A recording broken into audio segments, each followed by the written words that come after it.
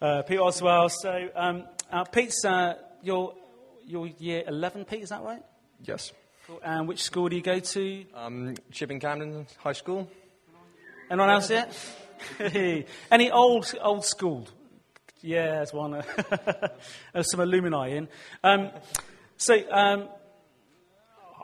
remember being 16, 17, 18 and going into my hometown with tracts and stuff and just being really unashamed of Christ and running up and down the high street talking to people and handing out things and stuff. It's really awesome.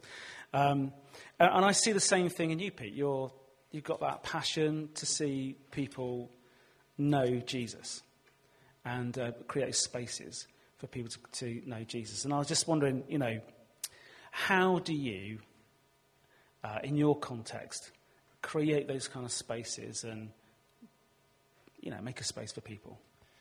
Well, I can take the microphone. That's great. I don't know. It's like I find myself, especially on Sundays. It's always you always got this passion to try and help other people know what we believe in, what you sort of see as a great thing, and it's amazing seeing everyone worship here this evening. And I kind of always want to go and go and tell people about that, and so it's always that. But I think you sometimes get there on the Monday, and then you got there on the Monday trying to tell people your friends, and you're thinking, okay. I've told people about my friends, and I've told people about how I was at Soul Survivor, and people have gone and done all these amazing things, but then no one's actually. But I'm telling none of these people, and then they're just like, okay, that's cool, but that's good for you, that sort of thing, and not really seeing it as how I want them to see it, because I generally believe in that. So, yeah, and then sometimes actually I feel like, then am I doing it wrong? Am I actually doing any benefit to God by telling people about my faith or something? Yeah, and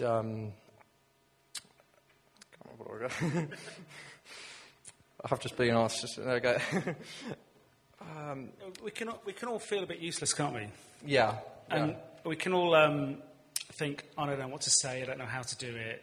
Yeah. So how have you kind of overcome those challenges? Well, I think ultimately I've gone with the mindset that the only opinion I'm trying to get to say the only opinion I really I really care about is Jesus's, and I actually think about Peter the disciple a lot with my sort of journey, because I think it's very similar to what I kind of go through, and how Jesus actually chose Simon not because he was a very clever or particularly well established. I don't know what the word to describe it. Not because he's not who other people would choose. Yeah, it's just a normal guy. Just a normal guy, really. Yeah. But he became, with Jesus' help and with his time, he became to be one of the a big disciple of his, and lived the rest of his life and went for that point where he was just like, leave me, Jesus, I don't belong with you. To that point where he actually got out of the boat and walked on the water. And I suppose that's kind of how I see my journey sometimes, and me just wanting to go and me just wanting to step out of the boat and just try and do the good things, try and live how I think Jesus wants me to live. Yeah. Which isn't always easy, but sometimes I fail. I don't do that. I don't do that a lot of times, but when I do, I feel like that's God. Yeah. So Peter steps out of a boat and he doesn't sink. Yeah. Initially. He does eventually. But, so what was the difference between any other time Peter might have just stepped out of a boat and sunk and the time that he did step out of a boat and sink? And is that reflecting on your experience? Well, I think when Peter stepped out of the boat because he saw Jesus was there with him. And then with that knowledge, he knew that God would give him the power to do anything he wants to do, and that's really when and sometimes there's some days where I'm just like, okay, I haven't. There's some days where I just look back and I just think, I haven't really seen Jesus today, and that's when it's kind of not gone right, and so that's when but the days when I do see Jesus, and maybe I've done something that no one else probably would have noticed immediately, or maybe not at all. But I would kind of look back at that day and just be like, oh yeah, I did do that, and at least I feel better for myself because I feel like I've made Jesus happy, and that's what. That's a really important principle, isn't it? That not everybody we're not doing stuff for other people to see, but we do it as worship. Yeah. And so other people don't see what we do, but Jesus sees what we do. Yeah. And because imagine in that storm, the other disciples couldn't have seen much what was going on. No. Because it'd be like wind and waves blowing over their face. But Peter and Jesus had that moment. Yeah. Where he walked out of the water. It's brilliant. Did you ever get those sinking feelings?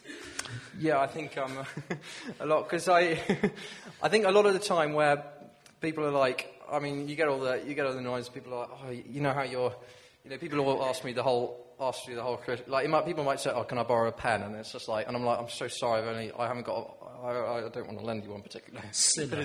What a sinner! And he's just, and they're just like, I thought you were Christian. I thought you were like that. And it's like, yes, no, but doesn't mean. But and sometimes like that, people, I feel a bit like people are just when any other situation where I feel like people are taking advantage. That's when the sinking feeling begins a bit. And again, I'm beginning to care about. And then that's really an example when I'm not caring about Jesus anymore. I'm caring about what they're doing. Yeah. And that's where you fall, really. Yeah, I imagine when Pete was sinking, a bit of his, apart from the fact, oh heck, I'm going to drown, another bit of his brain would be going, oh no, and John and Simon, all that goes, they're all laughing at me right now. They think it's hilarious. And it's hard, isn't it, when you think that people are taking advantage of you or stuff, yeah. I can see from our notes that there was an example of a moment. Yeah, I don't know what I really like is that people really begin to, after a long time, I find that there's just some small moments where people notice of what I do, and that's when I really feel great. And one time there was one time where I was just walking past, and some people in my year, they just go, oh, hey, it's Peter, and there's a group of them, and I was by myself, and they're just like, oh, hey, Peter, and I was just like, oh, hey, back, and then they just and one of them just said, generally, just like, oh, yeah, Peter's great, he just accepts everyone. And I remember just holding on to that moment, and I was just a bit like, yes. And, yes, I do. And I'm just like, and that was 2 years ago. But I sort of stick with that because at least I kind of get that feeling now that people are noticing somewhat, even if they don't recognise it. Yeah. But that's really when I do feel when I feel really great. And one of your heroes is Del Boy, is that right? It gives you inspiration to a degree. I suppose with what I really like about Del Boy is he tries his best not to make too many enemies. I mean, I think he does in his process in Only Fools and...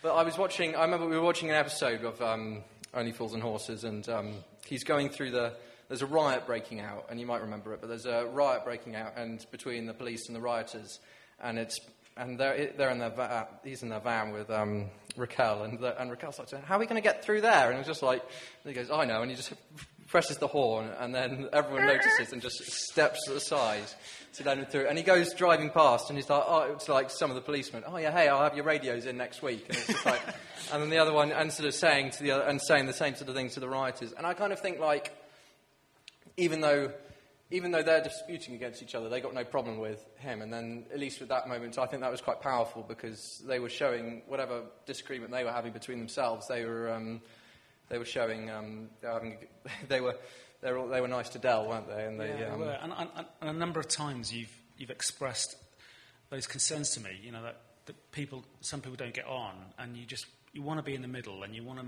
help them make peace between each other.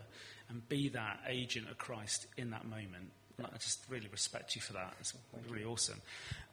If there was one thing that you wouldn't want, if you left the stage now, which you are, was there one thing you wouldn't want one thing you wouldn't not want to say? Is there something? I think the important thing I remember is just, when you do something that I've done to try and make Jesus happy, is the important thing is that just remember he recognises it, and that's when I feel, and then that's the real champion moment where you're just like, yes, I did do that. Yeah, that was it. Champion moment. That's I love that. That's great. Yeah, it's a champion. You feel like a champion when you know Jesus has spotted you. because that's all he does, isn't he? He just looks in you and you go, yeah, I feel like $1 million. Because in my eyes, you know, you are $1 million, Pete. Thank you very much. All green and crinkly. Is that that's a very old joke. Thanks very much, Pete. Bless you, mate.